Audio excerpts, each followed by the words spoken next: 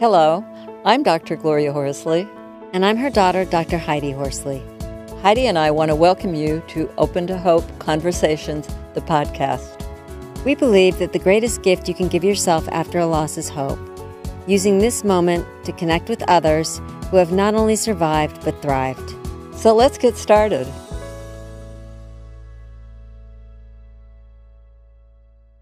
Welcome to the Open to Hope Show. I'm your host, Dr. Gloria Horsley, with my daughter and co-host, Dr. Heidi Horsley.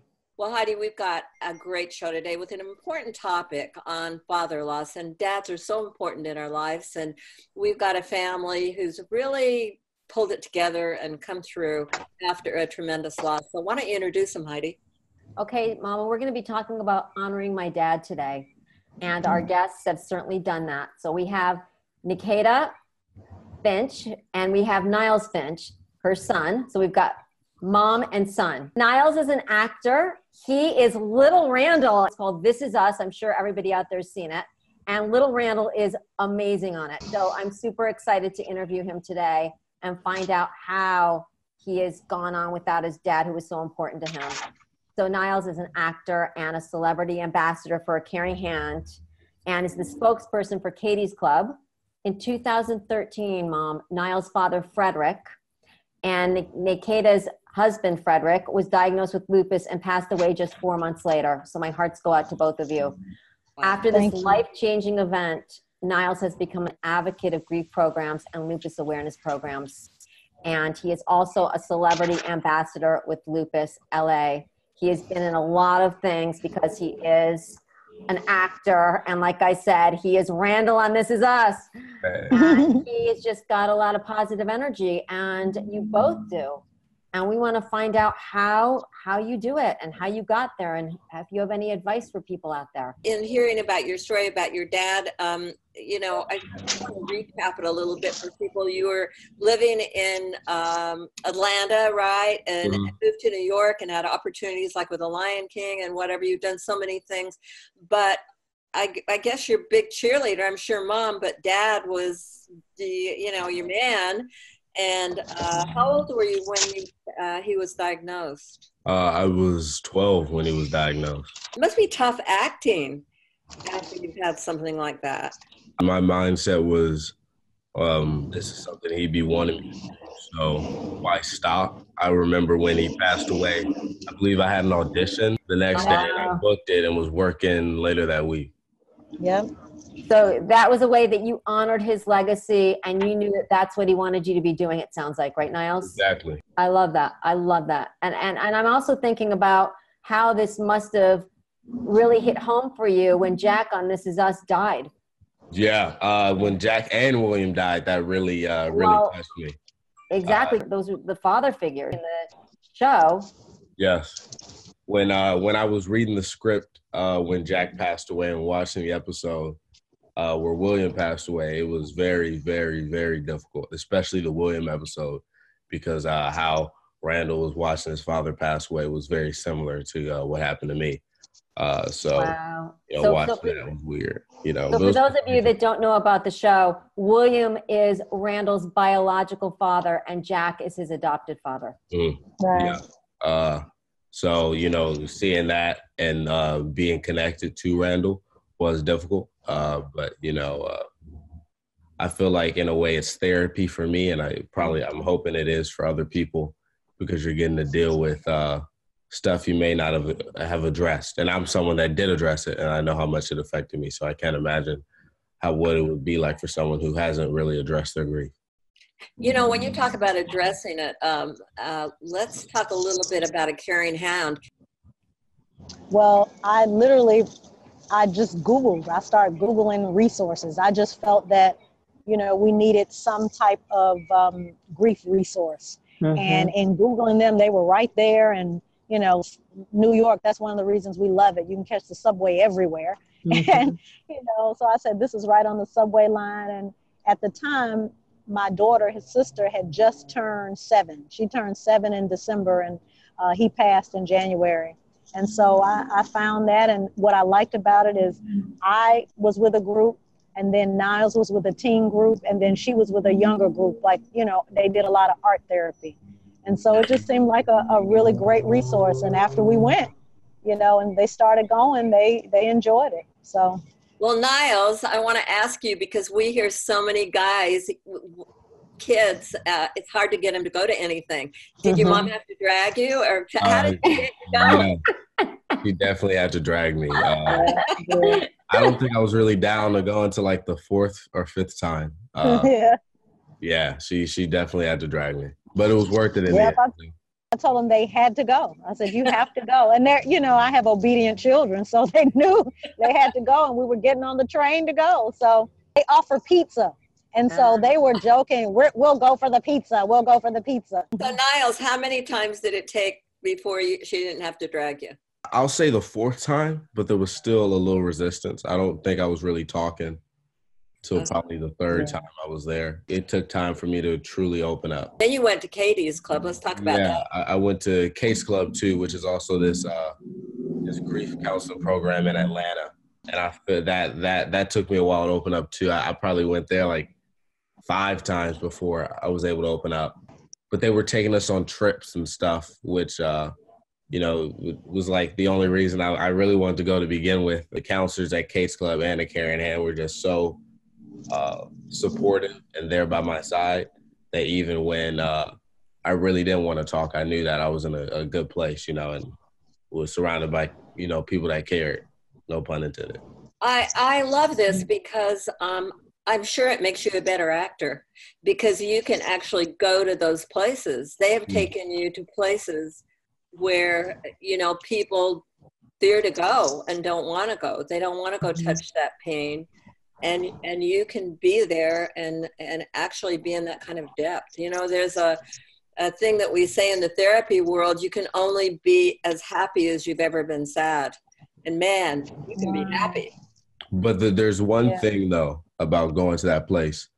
A lot of people ask me, like, oh, do you think about your dad when you're doing scenes with Jack where you're crying about him dying? Well, I've addressed my grief. So it doesn't make me cry anymore. It doesn't bring me sadness. I can use it, but it really doesn't bring anything to me because I feel like I've addressed it, and I don't look at it as a burden anymore, but something that motivates me. So it's more like, let's knock out this crying scene because I know my dad would be proud. Not, oh my God, my dad isn't here. Let's cry about it. I love that. That's a great example of it, that you can address it, but you don't stay there. Yeah. No, I think I always had this saying with them that you have to go through to get through. And I think a lot of people think that, when your loved one passes, like it's something you get over. And I think the biggest thing we dealt with through the grief programs is that you don't. You learn how to live with it. Right. And it's okay. And we still talk about their dad, and, it's like he was here for, most of their lives. So it's not something that we're just going to stop because he left, So we pull from it. It's a source of strength now. It sounds like that Niles is celebrating his father's life and the way that he lived. Yeah, the legacy of it. Yeah, exactly. That's where we all need to get so that we can find hope again. And that's what the show is all about, is finding hope. So I love that you both really honor him by celebrating the life that he lived. Yeah. And that's what Lupus LA does too, and Kate's Club, and it just gives us hope. I feel like we're a testimony, in terms of what happened with us, that tragedy can bring triumph, Now, I know you guys are reaching out to try to help other people, and Niles, I read that you're really interested in finding cures for lupus and that kind of thing. What kind of things are you guys doing to bring this forward? So I became an ambassador for this program out in LA called Lupus LA that heavily helps people that have lupus research, and we go to hospitals to talk to children that have lupus and other stuff. But it's all about helping raise awareness and raise money. I would like you guys to give some advice, and your best, or how, if I've just lost the dad, or if I've just lost the husband, and I'm trying to help my son. From a mother's perspective, I did a lot of reading, and so one of the things I read is that the key to the survival of the children is the mother, the surviving parent. And so for me, you know, I knew I had to be strong, but at the same time, I think it's okay to let your children see you hurt a little bit. They need to know you're human. And so in doing that, we became even closer as a family because they were, you know, there for me. If I was in the bathroom too long, they'd check on me because they knew I was in there crying or, you know, going through it. So I think it's also good to let your children know you're human and letting, you know, them know they can release too. But at the same time, you know, knowing that all is not lost, you know, that you still have each other. And, you know, we also have faith. And so for us, that's another thing that got us through, you know, our faith and just our love for each other and knowing what his dad would have wanted. You know, he would have wanted us to go on. And so I think that was important too. So I think a lot of the advice starts even beforehand, you know, to love each other and to really be close as a family and to communicate, you know, so that if something tragic happens, you kind of know how to go and you can still steer it. Thank you. That's wonderful. How about you, Niles? I think the reason I am where I am today is because I didn't wallow in it. And I focused on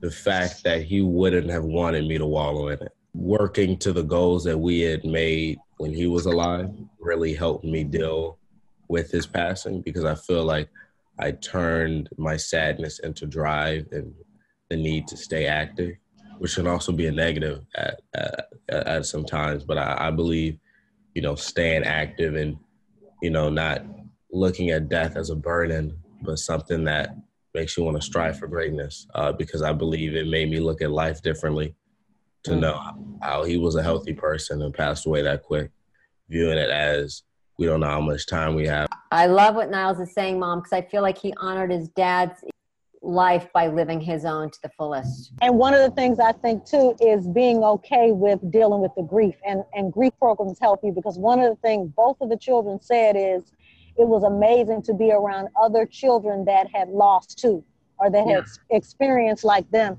And so, you know, a lot of things like the closeness of our family, you know, you could take it for granted, but they realize, man, you know, other people lost, you know, parents that didn't have time to say goodbye or, you know, just all these other things. And so you really realize how, you know, I hate to say how small you are, you know, the whole scheme of things, but you realize that, you know, there are other people going through the same things that you have gone through. So it's a good thing to be humbled, you know, that way. And, you know, just to have that as a resource. I just think grief programs are a good resource and everybody should do them. So it helps them process. And I know that Niles is the ambassador for A Caring Hand, right, Niles? Yes.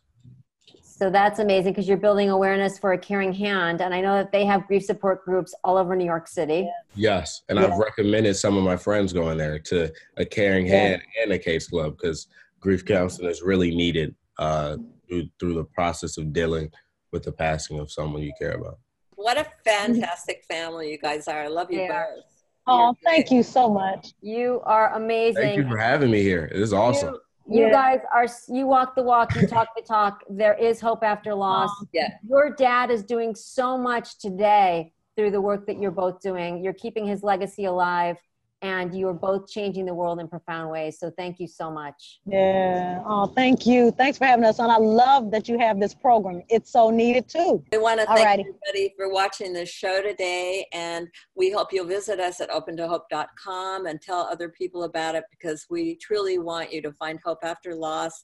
And we want to give that voice to grief and recovery. And Heidi and I want to remind you that if you've lost hope, please lean on ours until you find your own, and God bless. I'm Dr. Heidi Horsley. You have been listening to Open to Hope, the podcast. You can follow Open to Hope on Facebook, Instagram, and Twitter. To learn more, visit us at opentohope.com and go to Apple Podcasts to subscribe. I'm Dr. Gloria Horsley. Join us again next week for another Open to Hope conversation, where we invite you to lean on our hope until you find your own.